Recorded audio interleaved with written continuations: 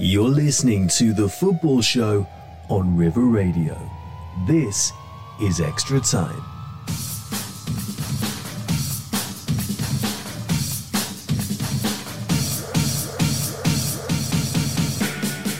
Good evening and welcome to yet another episode. Joined this week by Jacob Hawley and Sam Setti. I'm Will Taylor and this is River Radio's Football Show, Extra Time.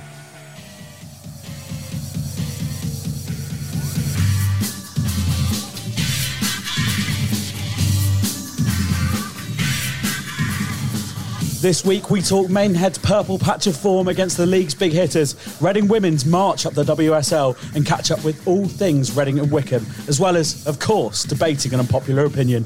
Stay tuned for all that and much more to come on this week's Extra Time.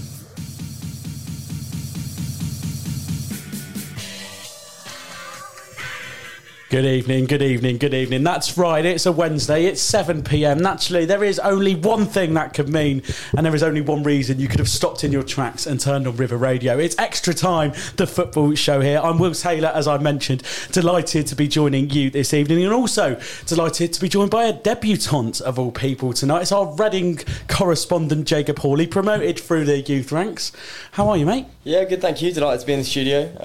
Been a long time coming, so glad to be here, yeah. Great stuff. Also joined by a show stalwart, I think it's fair to say, a veteran of the show, Sam Setti. How are you, mate? You okay? Thanks. I love the word. Stalwart, veteran. Yeah. Any others? If you're a veteran, I don't know what that makes me, mate. I'm Alex Ferguson in this scenario, I suppose. Well, thank you very much. Yeah, thank you very much for inviting me. That's okay, mate. Not a problem at all. Great to be joined by both of you. We'll come to you first, Sam, just to talk a little bit of football before we get stuck into all of it. Liverpool looked miles off the pace, your team, of course, in terms of the Premier League title race, but it's all looking a little bit better now, isn't it? Yeah, I mean, we've had to go without Mane and Salah, which has been hard. I mean, Salah's been on fire this season. We've lost pretty much our young midfield, so Thiago's gone. And against Palace in that first half, we were looked untouchable for 35 minutes. And then we decided that we're just going to play like Norwich, basically, for the next 45. I mean, I think I've grown more older in the second half of that game. I have no idea what they were doing. Alisson was unbelievable. Otherwise, I think we lost that game. So, yeah, it's opened the door. I mean, it's just slightly ajar. Man City still look far too strong. We were just saying off air, they went on a run of 12. It's likely that they could go on a run of 12 again. I mean, it's just ridiculous. It's silly, isn't it? Silly. It's a team that, we'll certainly be hoping go on a run of 12, even though it doesn't look very much like it. It's Jacob's beloved Reading, obviously. I mean, no win since November. Out the FA Cup to Kidderminster. 7-0 at home to Fulham. It doesn't get much worse, does it, really? No, I mean, it feels like every week we're just adding more stuff on to what's gone wrong when I come on here. I mean, it's all looking downhill at the moment. Another loss against Huddersfield most recently, QPR on the weekend. And you just, the hope's starting to fade away now. You're starting to feel like, you're not really thinking that you're going to get anything out of the game. It's almost a surprise if you do.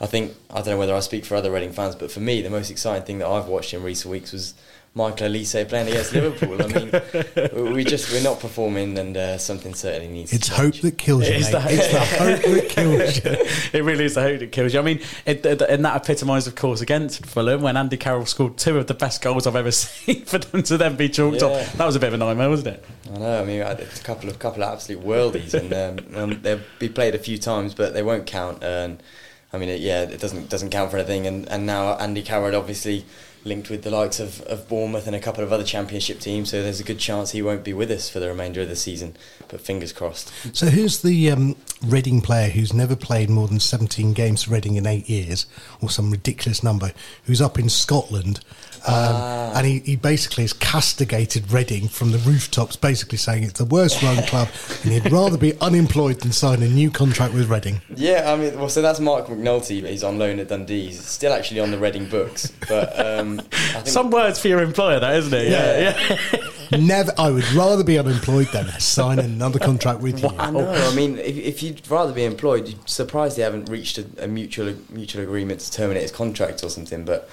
I don't know what's gone on there. Sorry, you're talking footballers, aren't you? I mean, I was shocked and stunned that what's his name from Man United, who's gone to Seville.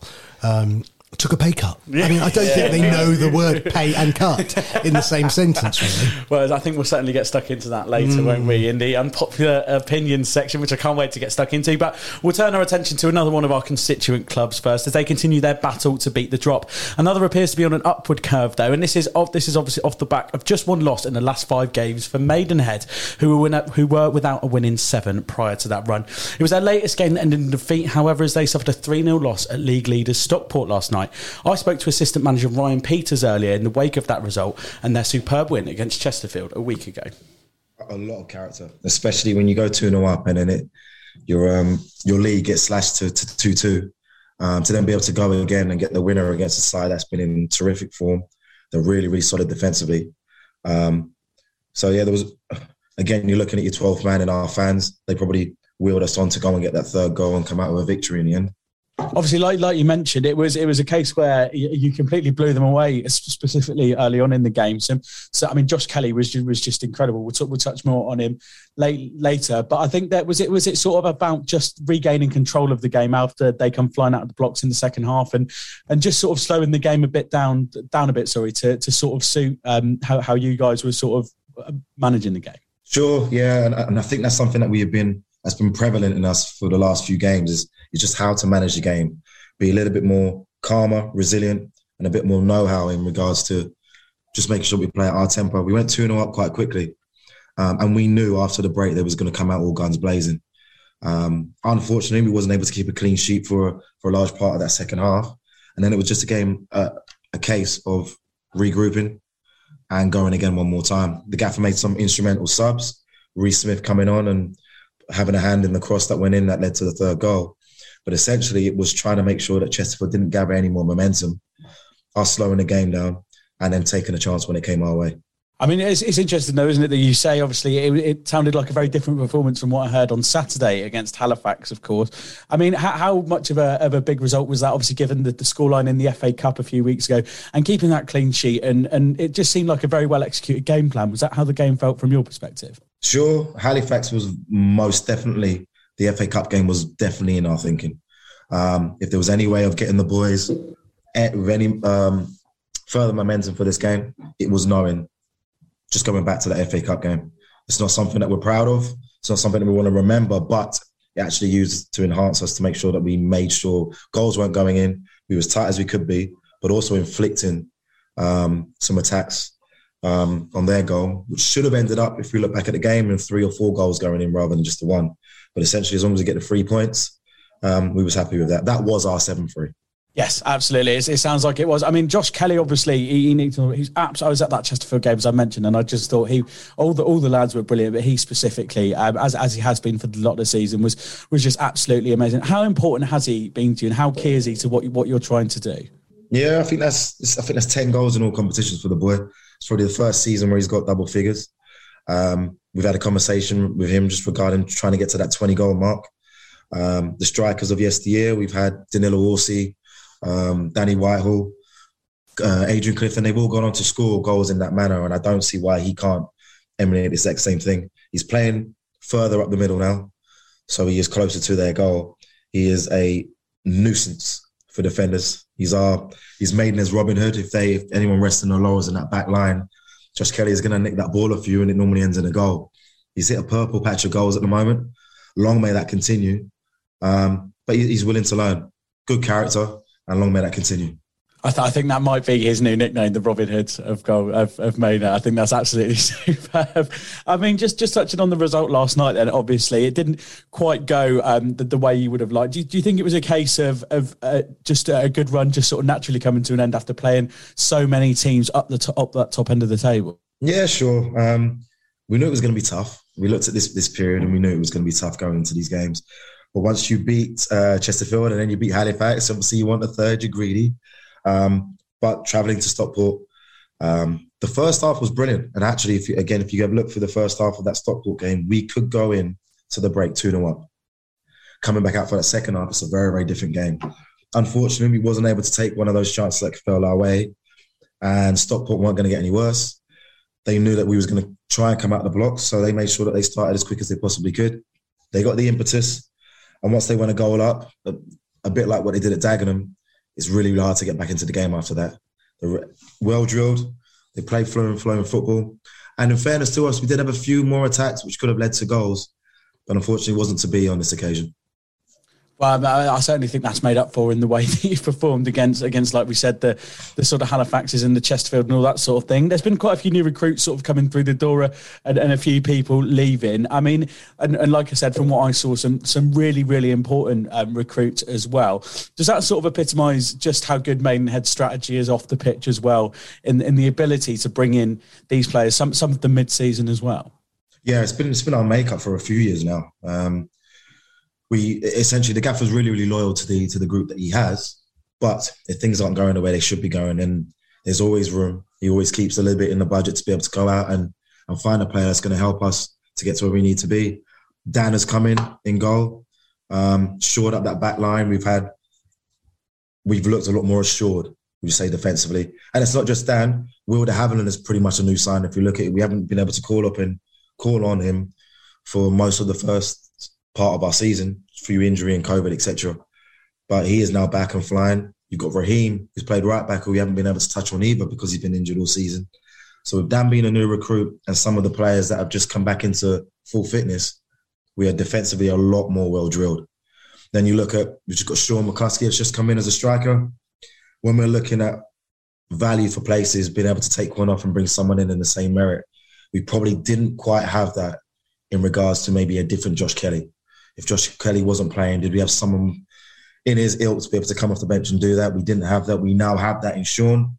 So the gaffer is now, we would like to think, has got every piece of the puzzle sorted, whereas when he looks to his bench, he can make like-for-like signings where necessary. Absolutely right. I mean, looking forward to Saturday then, I suppose. Obviously, another one of these big games in what's a very hard run for you guys as you take on Wrexham. Obviously, last time you played them, the cameras were out and Ryan Reynolds was there. It was all a bit Hollywood, wasn't it? You did actually, however, beat them that night as well, very, very convincingly as well, I thought, over the course of 90 minutes. How do you sort of see that going, and how much of a role does that win against them earlier in the season play in your sort of preparation? Yeah, the wins definitely play a part. We'll obviously be enhancing that again. And on Thursday, we'll be letting them know what worked, what was so effective, and to make sure we don't go away from that. But essentially, it's going to be pretty much the same as it has been. Trying to keep us tight, steady ship, making sure not too many chances are given to the opposition in areas where they can hurt us, and knowing that given a chance, we will make it count. We've been really, really good of late. Take out the Stockport scoreline, we've been good. So long may it continue. We're going to go in there still upbeat, still ready for another fight, knowing it's going to be difficult. But with the week that we've had in regards to wins, why shouldn't we go there and have a go? Absolutely right. Well, we certainly, from all of us at River Radio, Ryan, wish you all the best on Saturday and for the rest of the season. Thank you so much for joining me. No worries. Thanks for your time. That's Maidenhead United's assistant manager there, Ryan Peters, an all-round lovely bloke as well. Some really impressive results for them recently in a the face of adversity, which they didn't look like a team that had much fight in them, but in a typical Alan Devonshire style, they really have turned it around. Sam, I know obviously you're much more involved in the higher levels like the Premier League and all that sort glory of thing. Boy. The Glory Boy. I didn't want to say it, mate. I didn't want to say it. I just thought I put myself down. Obviously, they came unstuck last night against Stockport. But just generally speaking, even in the broader football terms, how impressive are wins for teams towards the bottom of the table? I mean, 3 or 4 we're talking about against teams in the top end fighting for automatic promotion. I mean, the word is momentum, isn't it? Right? Yeah. And if you can get that confidence, that momentum, well, look, if you've anyone who's played any sport, let alone football, that minute that you suddenly everything clicks, you become a lot freer. Everything starts moving.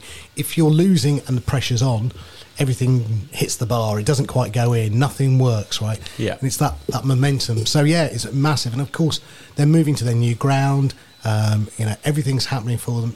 The worst thing in the world would be to go down, move to a new ground. Derby County is the word I'd say. It does come to mind, doesn't it? Or Everton. Well, you know the league quite well. Yeah. How do you rate Maidenhead's chances of survival this season? Do you know what, mate? I actually think after the last 3 or 4, maybe even 5 results, that little run they've been on is enough. I've said it before on the show when we've been speaking about it, that I actually think it's always been a case if there's 3 teams worse than them. Dover actually picked up their first win last night. I think they're now on -4 points instead of the -15 they were on at the start of the season, through a lot of draws. So that they've got their first win, but that's not going to happen. Wealdstone, look at Doom's side as well, and Kings Lynn. I mean, how they revel in the National League is sort of beyond me. I don't even know where Kings Lynn is, to be completely honest with you. But yeah, I mean, I think they'll be okay. There's always that talk of that magic total. It's 40 in the Premier League, isn't it? It's about 50, 52 in the National League. I think they'll be fine. They'll be fine to get that. Something's changed there, and it's a typical Alan Devonshire thing. We speak about how important it is for them, and it's exactly that he's built a team mid-season, which is no mean feat, but sums up just how important he is to Maidenhead. That again, he's not really found many problems with that. He's brought in the right players, got rid of the right players.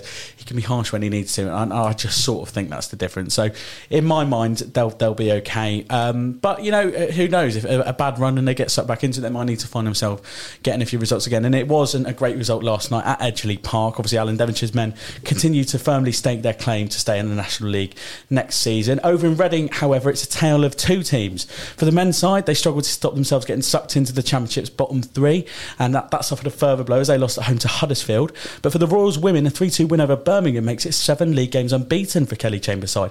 I caught up with Jessie Parker Humphreys of the Box to Box podcast and started out by asking her about that result. I think it's obviously a great result in the context of the run they've been on. I believe it's a historic number of wins in the row for the WSL for Reading. So, and I think it speaks a lot about the tenacity of the team that we're seeing this season to be 2-0 down against a side. Birmingham have a lot to play for. They're sitting right at the bottom, and I feel like it would be easy for teams to be 2-0 down and let the game go, given that Reading are in a much better position. But to come back in the way they did, I think speaks a lot to the belief the team as a whole has. So Reading can obviously go 4th. Obviously, you mentioned it's been a great run for them if they win their game in hand. Obviously, you mentioned just how good a run it is for them. Do you think their position sort of matches their performances over the course of the season? They've been a very streaky team. It's been quite interesting to watch. They started the season with this very big losing run and have now followed it up with quite a long winning run. I think some of those runs have been a bit influenced by, games being postponed. Obviously the game against Arsenal is postponed. Who knows what could have happened there? So they've had quite a kind set of fixtures, I'd say. But then obviously they did beat Chelsea in that run. So that was obviously a really, really big win.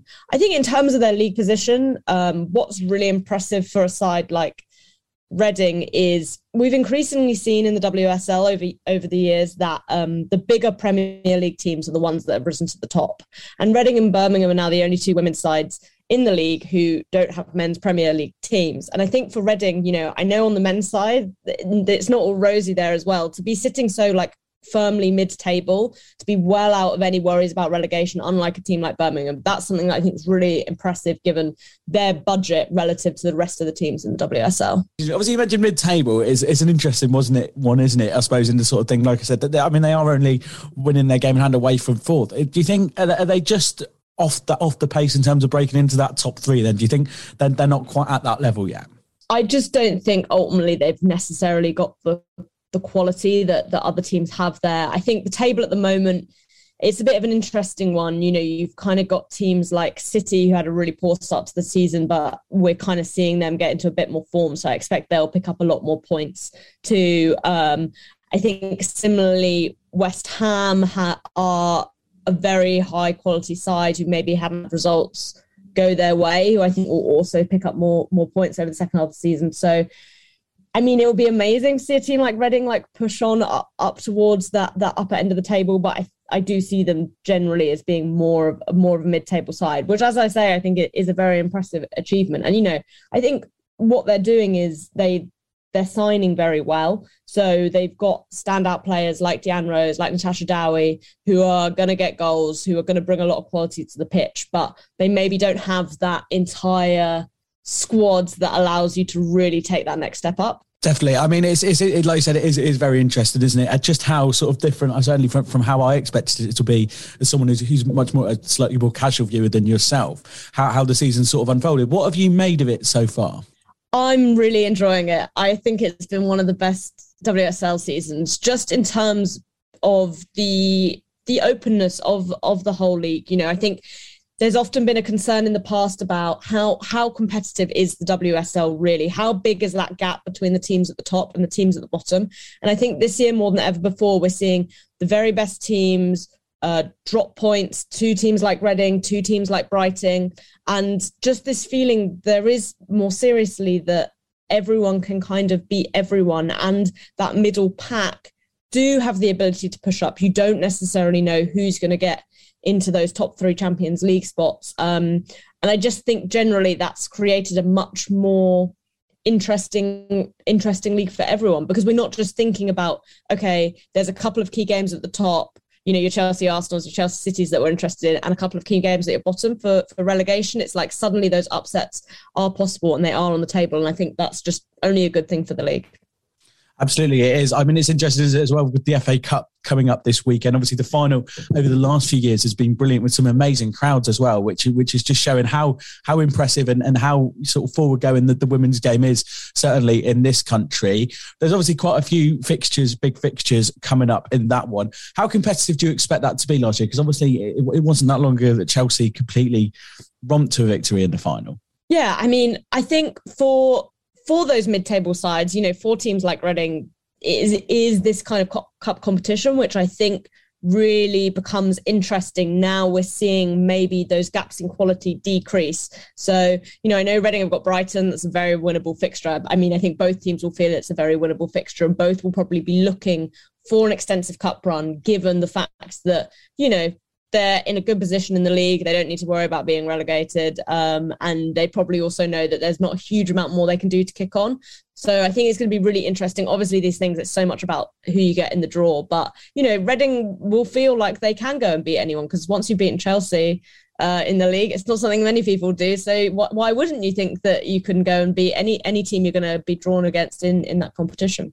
Well, I hope as long as it makes for a good competition, I suppose that really is the main thing. Jessie, thank you so much for your time. It's been an absolute pleasure. Thanks for having me.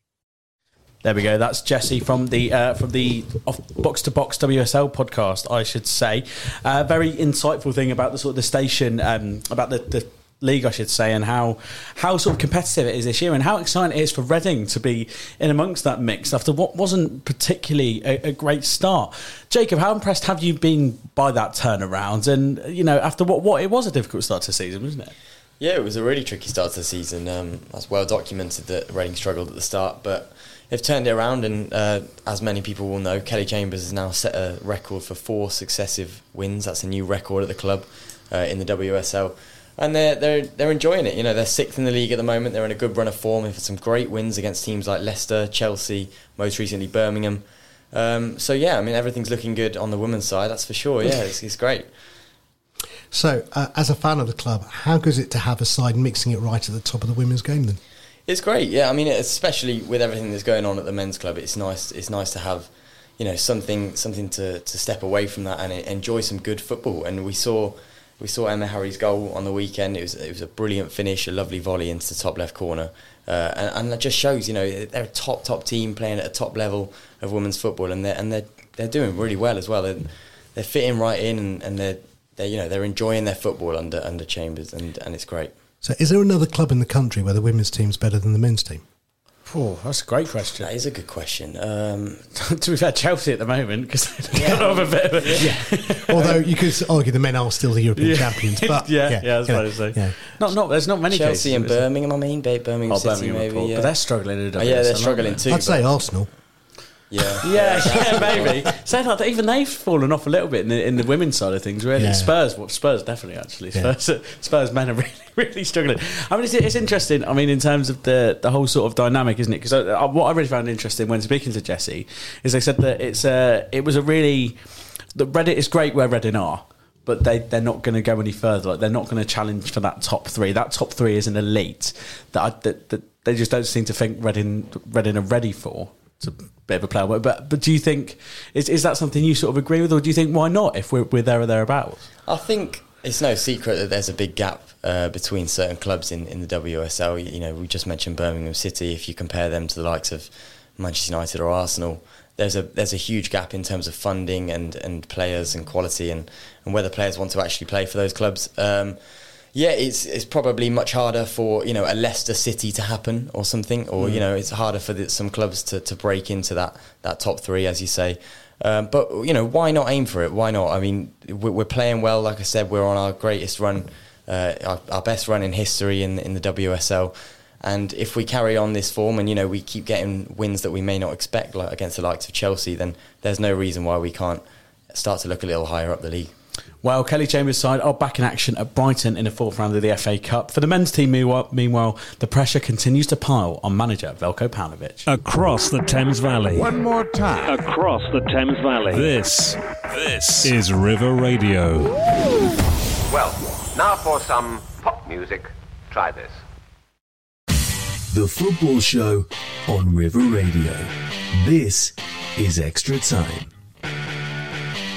Welcome back. That's right, you are listening to The Football Show on River Radio. It's Extra Time with me, Will Taylor, joined by Jacob Hawley and Sam Setti. It's time to turn our attention now to the male contingent at the Select Car Leasing Stadium, who sit 21st in the Championship, just 2 points and one place above the drop zone. A 4-3 defeat at home to Huddersfield was the latest setback to befall the Royals, with fans now turning to the board for answers. Jacob, it's been a really bad run, as we mentioned. I mean, whose confidence is low at this point from a fan's perspective? I mean, is it yours, or is it the playing side? Is it the board? Where is the issue? Where does it lie? The issues are everywhere. Well, I mean, it's a good question, and not one that I really know the answer to. But the board have been given a lot of blame. When I spoke to Adam last week, he mentioned that he felt that the board had kind of tried to slip in that they were supporting Veljko Paunovic into the bottom of a statement that said that Liam Moore won't be captain anymore, which is a little bit cheeky. But there isn't the funding there. We don't have the finances to get rid of Paunovic. If we did, then we might be looking at another points deduction. Who knows? But maybe it's not worth the risk, and they're thinking, you know, let's keep Veljko Paunovic until the end of the season and see whether he can keep us up. But with the way we're heading at the moment, you know, we're only going one way, and that's League One. It's a scary thought, isn't it? From being, I mean, I was at the Huddersfield game in the playoffs. Which doesn't seem that long ago, where you were mere penalty kicks away from. I spoke to Ben about this as well. We know a lot about playoff final heartbreak in this studio. Trust me. The club obviously made their first foray into the transfer market. I don't. They made their sort of first foray into the transfer market this week. Estonian international goalkeeper Karl Hein joined on loan from Arsenal for the rest of the season. How has that deal been received, or is it just one of those that not much is going to be good enough at the moment, is it? Yeah, that's the thing. I think you know, whatever the clubs stick out on social media at the moment, they're going to receive a fair amount of backlash. I think the general consensus is that the signing of Karl Hein is a bit of a weird one, in that the goalkeeper position is one of the ones that we might actually feel fairly confident in. We just recalled Anderson from Morecambe on loan. Southwood, up until very recently, has been performing brilliantly, if not as one of the best players in the league, best keepers in the league at least. So for me, I would stick with Southwood in goal, and Karl Hein would come in to be a backup, you know, a backup player now that Raphael's gone. But having said that, I can't imagine Arsenal would send out, you know, their goalkeeper to be a backup player in the Championship when he could be a backup player at Arsenal. So it's likely that he'll be introduced to the side. I don't know how soon, I don't know when, or whether they're looking to replace with Southwood immediately. But yeah, not a great response on social media to that signing, and he'll have to prove the fans wrong at least. Well, where do you think the issues lie then in terms of the I don't know if we actually ever properly got into the whole Liam Moore thing either. I mean, it's one of those that Liam Moore, it feels like, has been at Reading forever. But yet we're in a position now where does that whole sort of thing just epitomise everything that's going on? Yeah, I mean, he played believe he's played over 200 games for the club. You know, been a captain for a long time. He missed that penalty in the playoff final that you just mentioned. Straight after the year where we failed to go up and we finished third, he did put in a transfer request, and I think we turned down about £10 million from Brighton, which in hindsight doesn't look great now. I think we also did the same for Danny Loader, actually. He left on a free 6 months later. But That's what's going on at the club. Silly decisions at the top, and we're now struggling and we're feeling the results of that, and it's a tricky place to be in and a hard place to get out of.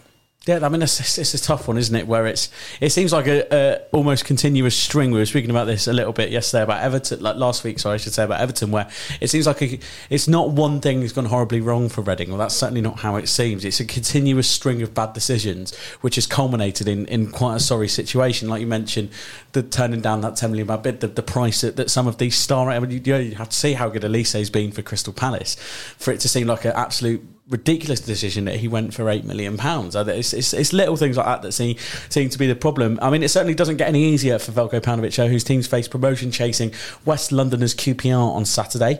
In League One, meanwhile, Wycombe suffered a setback of their own when they let a 2-1 lead slip against Morecambe at the weekend.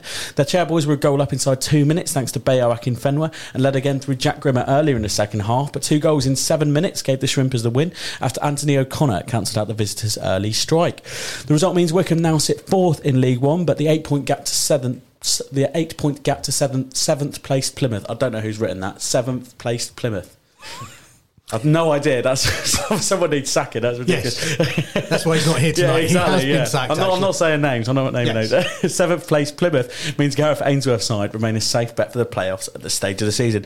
Sam, obviously you know the chairman Rob Couhig a little bit. Just how much of his sort of family's rival transformed the club, and how much of an achievement would it be for them to bounce back straight to the Championship? Yeah, I mean, so I interviewed Rob recently, and what's funny is he actually decided to buy an English football club as a bet.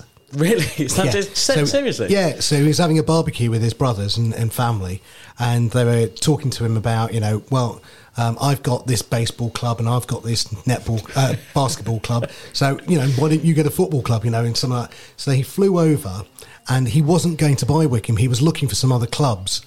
And on the way back to Heathrow Airport, they stopped in at Wycombe. And it was a last minute, literally. Wow. He was flying back the next day, and he went in, the conversation went well. They were looking at another club, just couldn't get it over the line. And so him and it's his son who's the main face, the interface now. But yeah, it was literally let's go and have a look at them then, whatever. And that's how it came about. That's absolutely crazy, isn't it? That it can all start out like that. I mean, the influence that family's had though is just ridiculous, isn't it? Like I say this to Ben every time I see him. It wasn't that long ago that Wycombe were at the foot of the Football League, and that's quite literally that's not metaphorical. They were bottom of the Football League for quite a spell. We're talking about them now as a genuine Championship team, or a team that is at least yo-yo in between Championship and League One.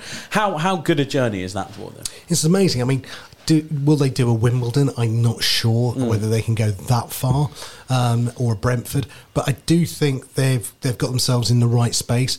The ground needs a little bit more love and attention. I think it needs a little bit more injection. I don't know if Rob's the person to take them to the next level, but he's done a great job stabilising and bringing them to the point where it's a possibility. Is it a scary thought for you, obviously, with the gap being so big, that we're genuinely looking at the biggest Thames Valley club next year in terms of league position being Wycombe, though? Yeah, I mean, it's not something I'd thought about, to be honest, but it is a real possibility. He's going to have nightmares. It is a real possibility that Reading could be playing League One football and Wycombe could be playing Championship football, and that's not a bad thing for Wycombe, of course. But the job that Gareth Ainsworth's done at Wycombe cannot be underestimated. He's been absolutely brilliant. He's someone that I and a lot of Reading fans have admired for a long time. He's got absolutely no reason to leave Wycombe at the moment. He turned Sunderland down a couple of years ago, I believe. I think so, yeah. But yeah, I mean, he's done a brilliant job there, and a lot of credit has to go to him for keeping a club like Wycombe at such heights. I mean, definitely. I mean, the only issue I have with him is the leather jacket. I don't think that's any attire for a manager at any point at all. I mean, it's strange, isn't it? It's frustrating, obviously, I imagine, for you to see a club that seems to be run so well in the face of it. But just looking at them, do you think it is? Does it sort of encapsulate just how much is down to good management in terms of the actual manager, Gareth Ainsworth? Because his squad isn't particularly star-studded. It's ageing. It's not particularly young. There's players. We were speaking about Gareth McCleary last week, who was turned down by Oxford a year before 6 months before he signed for Wycombe, and now he's one of their key players. Is it about being useful with your resources, and is that why you think they've done so well? Yeah, I agree. I mean, like you say, they've made a lot of astute signings. Gareth McCleary being one of them. I know as a Reading fan, obviously, how good he can be on his day. And Oxford and Reading didn't want to take a gamble on him, and he's proven his worth at Wycombe now. They do spend well, they spend wisely, but I think the main thing really is the amount of respect that Gareth Ainsworth has there. He really is well respected amongst the players and anyone who comes in, and the fans as well, of course. So that's where the success comes from. I believe, you know, the amount of respect that he holds at that club, and the results show that. I mean, yeah, they absolutely do. Well, the Chair boys certainly face a challenge in their next game as they as fourth play fifth when they welcome MK Dons to Adams Park on Saturday. We do, of course, wish them all the best for that. Meanwhile, it's time for us to look further afield as we chat about the latest from the wider world of football in Hot Topic. Across the Thames Valley. One more time. Across the Thames Valley. This is River Radio. Well, now for some pop music. Try this. The Football Show on River Radio. This is Extra Time. That's right, Extra Time here on River Radio with myself, Will Taylor. We're now going to take a look at the football news from beyond the Thames Valley. And this week, it's Watford who've made the headlines after, yes, shock horror, parting company with manager Claudio Ranieri. The Italian had only been at Vicarage Road for 3 months, but lost 11 of his 14 matches in charge, which saw the Hornets drop into the Premier League's relegation zone for the first time this season, and left the owners, the Pozzo family, feeling as though they had to act. His replacement is former England manager Roy Hodgson, and our reporter Ed Tolton chatted to Tom Wicks of the club's Golden Pages fanzine. I wasn't really surprised at all. The ownership structure at Watford is such that they're proactive, I guess is the best way of saying it. They don't tend to rest on their laurels, and they make changes where they deem them necessary. And I think Claudio's record in the last 12 games, he's picked up, I think, 2 points from about 30 odd, so it wasn't a surprise, particularly amongst Watford fans.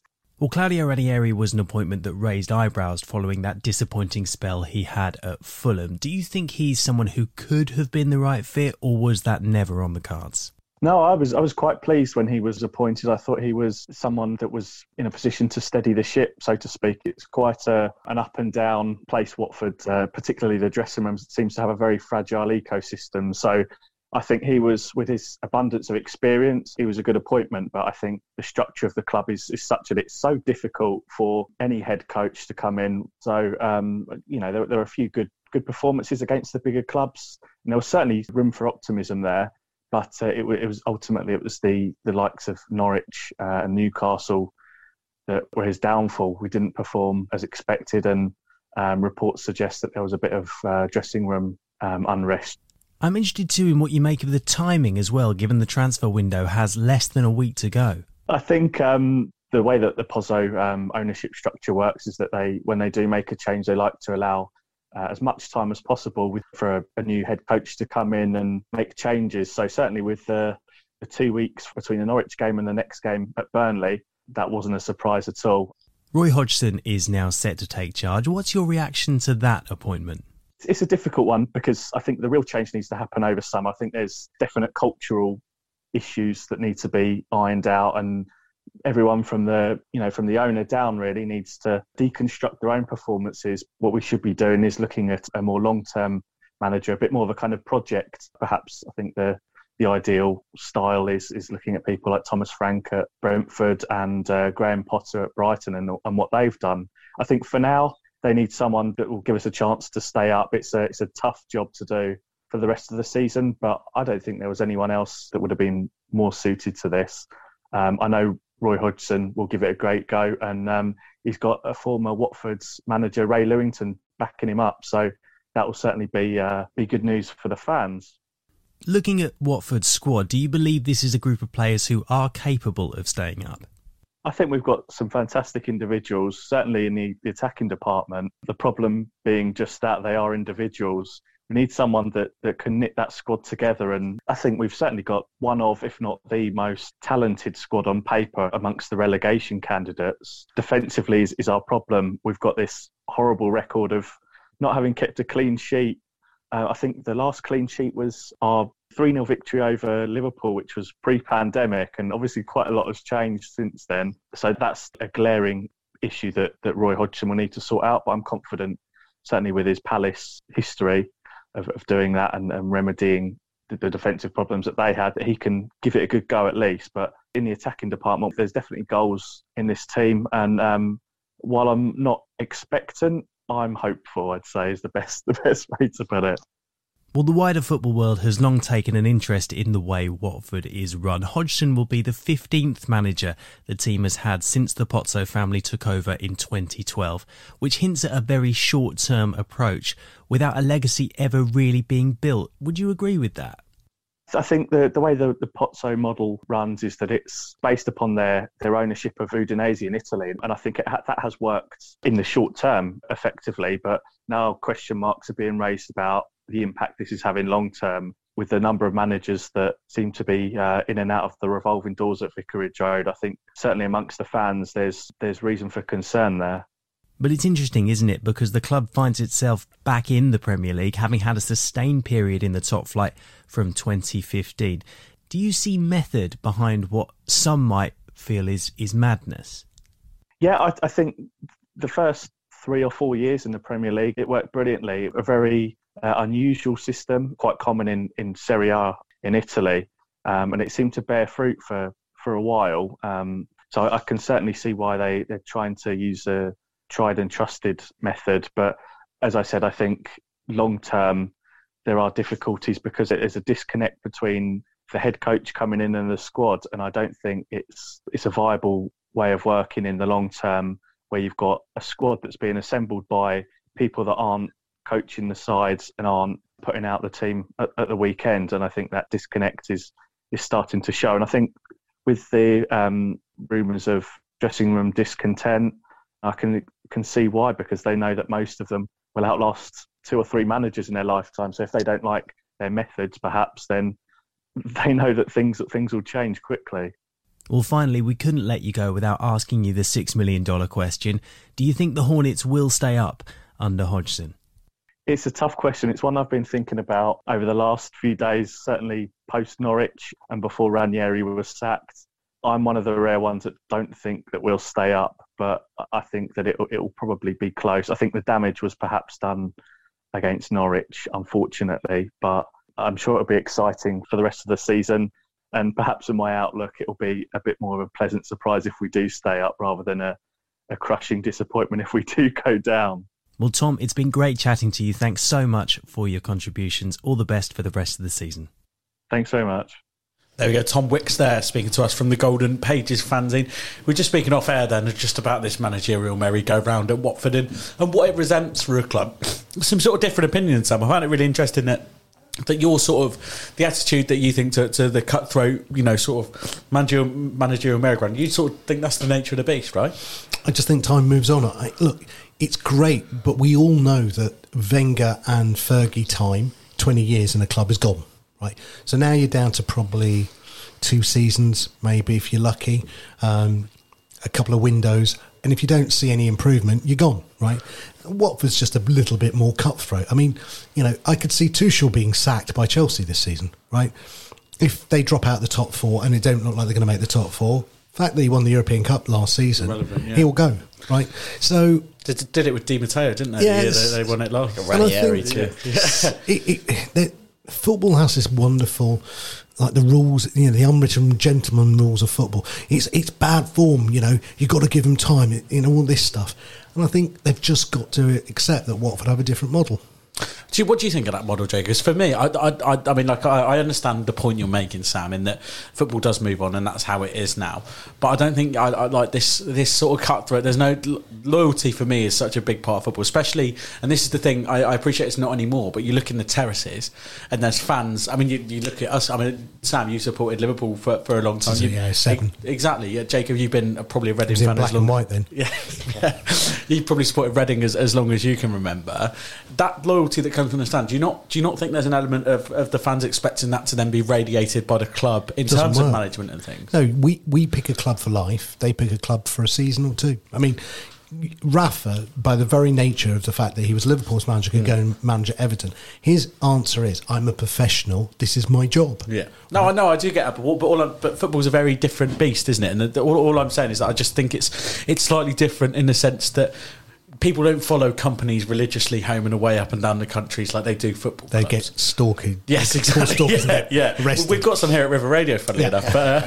But yeah, I mean, so football's a completely different beast in that sense.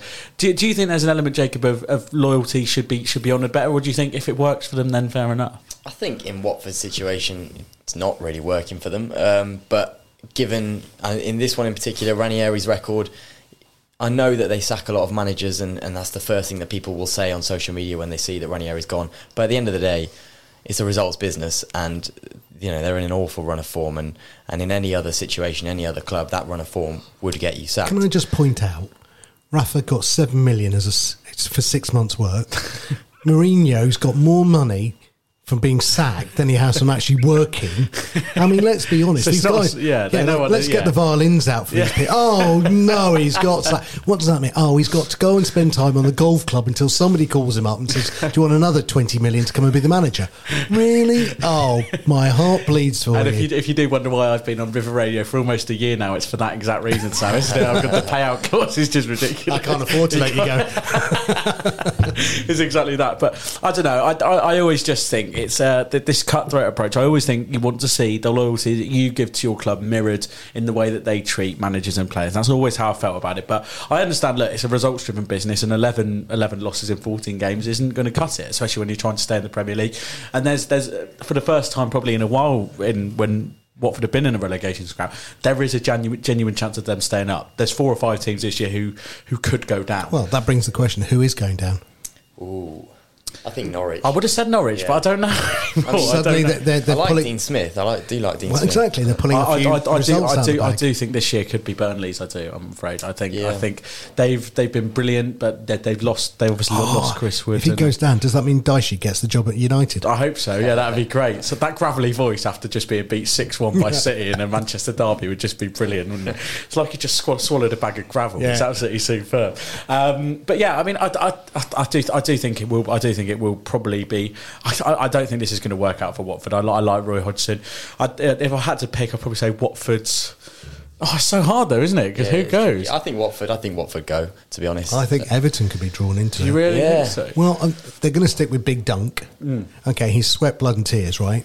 And he bleeds blue. But that doesn't mean he's he put a bar tab behind a lot of the bars in Everton to get around the crowd. The point being is, they will run through brick walls for him, but that doesn't mean they'll win games, right? And at the end of the day, had they been mid-table when he took over like he did last time, they've got enough points just to get out of it, right? They'll yo-yo up and down 10th, 11th, 12th. They're 16th or something like that. Yeah, they're right in it. Right at 1 game, 2 games away from being in the bottom 3. I can see them losing. Wow, that's that really would be interesting. Though, wouldn't it? Everton in never the been relegated. Never been relegated. Wow. So that would be a first. Just in terms of Roy Hodgson's appointment, then I thought when he left Crystal Palace, that was it. I thought we were all waving goodbye to Roy. We've forgotten about Euro 2016. We was like, bye Roy. It's been an absolute pleasure. A great servant to the English game.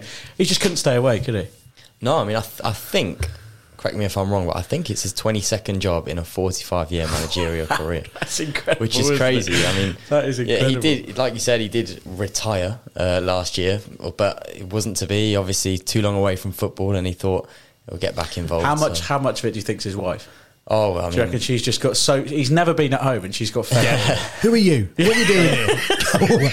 I mean, at least Harry Redknapp's got the decency to go and get some horses, go and have some lunches. And go to Australia for 6 weeks. He's never around, his wife doesn't have to worry about it too much. But I mean, it is an odd appointment, isn't it? I mean, I thought I just can't really work it out. You'd have thought I sort of thought this age of 50 to 60-year-old managers who did well in sort of over the years was sort of over, but it doesn't seem to be, does it? This managerial merry-go-round just keeps turning, doesn't it? It's jobs for the boys. Yeah, it is a jobs for the boys, and I think sometimes they go, okay, we've exhausted every other angle. Let's just call in Sam or Roy, and that's what West Brom tried to do last year, wasn't it? And he until last year had never been relegated, so it's. Watford, you're going down, mate. There you go. That's a Sam Setti exclusive. Watford, you're going down. Some job Dean Smith's doing as well, which has made it a lot harder because obviously Norwich were dead and buried to a lot of people. Jacob, you do think it's too much? It's too much of an ask for Roy Hodgson? For Roy Hodgson, I mean, I quite like the appointment. I think Roy Hodgson. Really? Yeah, I mean, I know that's a bit of an unpopular opinion in itself, but I think what he did at Palace was he gained them that stability, and now they're looking to move forward with more of a plan under Dougie Freedman. It's all right. He'll be your next manager soon. Don't worry. 47th job. He'll be there, mate. Don't you worry. He's only got 3 months at Watford, and then he'll be around the corner to you lot. As long as Reading avoid Sam Allardyce and Roy Hodgson, then I don't mind watching those appointments from an outside perspective. I will not have any big Sam slander. I think big Sam slander. I think he's Sam Allardyce. Yeah. If he was called that, he'd have been the best manager in the world. I'll tell you that. I'll tell you that for a fact. Well, obviously, a lot of agreeable opinions. It seems to be a general consensus that Watford aren't going to avoid the drop this year. Let's turn to something a little bit more unpopular. It's time for unpopular opinion. Across the Thames Valley. One more time. Across the Thames Valley. This is River Radio. Well, now for some pop music. Try this. I wasn't really surprised. The Football Show on River Radio. This is Extra Time. That's right, you're listening to Extra Time on River Radio. The show is coming towards an end, and there is only one thing that could mean. It's time for our unpopular opinion section. For those of you who aren't familiar, one of the panel or a writer in has basically decides to pit their most unpopular opinion to the other two panelists. They'll try to justify it, they'll try to argue it, but seeing as it's not me with the unpopular opinion today, they will not win. It falls on Sam Setti this week. Sam, we spoke very briefly about this before. We didn't want to give too much away, did we? Tell us what you've got. So I don't understand. Footballers are well paid, right? I mean, above well, but more than well paid, yeah. So, and it feels like they need an incentive, strangely, to play well, which is a win bonus. I mean, it's like, here's your job, and you're super well paid, but we think you need more money to even make you run farther and faster. It does remind me of a great story. Just before we get into it, about Harry Redknapp, as you just mentioned, when he was trying to sign Jermaine Defoe for Portsmouth, and his mum was his agent, and she went into the room and said, "Yeah, we want a goal bonus if he scores 20 goals. We want another 25, 30 grand." And Harry Redknapp what do you think I'm paying him for? What do you think I'm paying 20 million for from Tottenham? And it's one of those things, isn't it, where it is exactly that. Okay, so what you're saying is that if they get a win bonus, if they lose, should they not get the money? Or well, no, I think, well, strangely, they should have a loss reduction, right? Really? Okay, that's because interesting. Look, the win bonus is historical. Alan Hansen was on £600 a week, right? So getting a win bonus, got it, right? The money was below par, so getting an extra little bonus works. Not when you're on 100,000 a week and a win bonus. They probably don't even care about the win bonus as an amount because it's probably not that big an amount, right? But you know, they don't need it. And I think, but actually, if you're going to have the win bonus, have the flip side.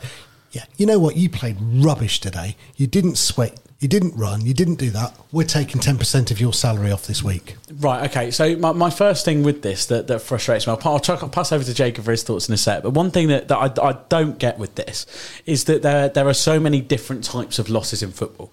It's not like every loss is like a 3-0 humiliation, horrific loss where everyone's just... I've watched my team. You will have all watched our teams when you know that everything's been left on the pitch, yeah? So the FA Cup, for example, if you've got a non-league team go into Liverpool and they lose, Shrewsbury, for example, lost 3-1 to Liverpool the other week, should they have then had a loss reduction? Well, no, but now they're all monitored, right? Sweat monitored, right? Right, okay. Those little, what do they call it? Those men bras on. Yeah. Right? I don't know what the official name is, but they look like men bras, right? And so they'll know the numbers. So guess what? You know, you can simply say if you go below the red line in terms of performance, you get hoiked. Does that not then become more about personal performance and how far they've run rather than result though? It's not about whether because you could lose and not run, you could win and not run. You can put a number of metrics, but you can't. How do they do it? Just because you've won, the whole team gets a little bonus, right? That shouldn't be the incentive that makes you want to win. You should want to win because you've got a gut feel for wanting to win, right? I know what you mean, but it's the same with salesmen, isn't it? They should want, it's their job, they should want to sell anyway, but they're all on commission. No, the difference is the club or the company you're in mind will get a bigger amount of money. So if your commission is set at, 50 sales and you put an extended bond 60 sales, the company still makes money. But the club makes money based on if your team keeps winning, no?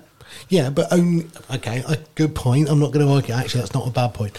But do £100,000 a week footballers really, really, really need it? Maybe non-league players, maybe Division 3 players, and it's it's an extra 25, 50 quid in your back pocket, whatever. Yeah, I don't think when it's 100,000 a week, you need it. Go on then, Jacob. Let's have it. What do you think? Yeah, it's a tricky one, isn't it? I mean, like, I agree with what you say about maybe lower down you might want to implement that sort of win bonus, but when players are earning between £100,000-200,000 a week, they don't need an extra £30,000 for the win. But then you mentioned sort of metrics and stuff. Maybe you could look at if Chelsea lost 3-0, then it's per goal clean sheet. You don't get the clean sheet, so you pay back your wages for each goal that you've conceded. Or I don't know how it would be done. I don't know how it would be implemented, but I could see it working. I mean, 3 strikes an hour. Yeah, that's not a bad idea, actually. 3 losses. I mean, I do want to broaden this conversation out slightly, though, in the sense that we speak about, and yes, it is ludicrous money that footballers are on. It's not necessarily their fault, though, is it? That the money's there for them to be paid. It's not like it's not like. What I'm saying is that, like, and I don't agree with how much they're paid, but it's not necessarily their fault. And I do think that money, obviously, it seems ludicrous, but when you've got that money and when you're in that position, it probably doesn't seem as much as it wouldn't seem as much as it does to us, does it? So that incentivization of it surely is worth so much more, even if you're Manchester United, even if you're playing for Chelsea. I mean, the players at Man United won't have been getting many bonuses recently, that's for sure. But no, they do, because they all sneak it in the 93rd minute. It's that Raiola, isn't it? He's just a nightmare. But I don't know. I just sort of think my only frustration with it is, one, I don't think it's footballers' fault how much they get paid. No. And if you want to stick a bonus on that, and then I just don't think the win bonus, I think, is an absolutely beautiful thing, and I disagree with the loss bonus. The win bonus is a brilliant thing because, I know. This is probably an unpopular opinion itself. If there's 10 minutes left of a game and you're blowing and you've ran for 80 minutes, but a goal is the difference between 50 grand more or less. Shouldn't be even thinking about that. No, but you do. But that's how you shouldn't. I mean, you've played sport, right? Well, I mean, I haven't gone, taken the ball off the back of a scrum and gone, oh my God, if I get in the corner now, I'm going to get an extra. But do you not think subconsciously that plays on the mind? It shouldn't at all. But but the way the game's gone, the money in the game, and how much is involved in it for both the club and the player. I'd say it's more likely Betfred. Yeah, maybe. But I just think there's that incentivization is key, and I just think there's so many different ways of losing a game of football that you can be absolutely robbed by a refereeing decision. All right, maybe. Well, I'd say less in the Premier League, but probably more so now VAR's been implemented. Actually, you can be robbed by a refereeing decision. You can an unlucky deflection that's no one's fault. You can batter a team for 90 minutes and still come away losing. When players are feeling low and frustrated by a loss, is the worst thing to do go, all right, by the way, there's another 20 grand off your pay packet. But, if it's, to your point, 10 minutes to go and you're going to lose 10% of your salary, you might suddenly find an extra little gear to go up. Yeah, like an incentive, sort of. But that's what a win bonus is. Yeah, I mean, it's carrot or stick, right? Which one do you want to use? I mean, you're saying use the carrot, I'm saying use the stick. Yeah. I mean, if you're going to give a win bonus and a loss bonus, just get rid of both of them, really. I mean, that's the other option. If you want to boost personal performance, you want to be looking at maybe a goal bonus, clean sheet bonus, assist bonus, but win bonus. It's like Sam was saying, you don't know how much one player's contributed to that win. If I come on in the 89th minute and we win 4-0, why am I going to get a win bonus for that? You might want to have a look at the... Who knows why Jacob's on the show bonus tonight? It's the appearance fee. I think the worry is, you get the situation where we had it with Henderson and Balotelli, one wants to take the penalty, and it's like, at the end of the day, is it because they were going to get more if they scored, right? Yeah, who knows? It gets crazy. Yeah. I mean, I think at the end of the day, just remove that out the equation. It doesn't need to be in either side, right? So do you think now, though, I know obviously it's hypothetical, are we not now way too far gone to even think about getting rid of that out of the game? The game changes. Do you not think we're too far down the line now where it would be too hard to just go, right, let's scrap it all? Well, you know what will happen. So I've heard the counter-argument, right? Clubs pay the football agent's fee for when a player gets transferred, right? Yeah, that's ridiculous. As opposed to the player playing it out of their own fee, right? And sometimes the agent gets double paid. That's become standard, right? That shouldn't exist at all. So I just think what will happen is the win bonus can be just sort of put into your salary. At the end of the season, okay, Jacob, wow, you played amazing. Yeah, you deserve a pay rise. How about that? See, this is the thing, though, is that it's so subjective. It's so subjective what a good game is and what a bad game is. But the manager's the final arbiter.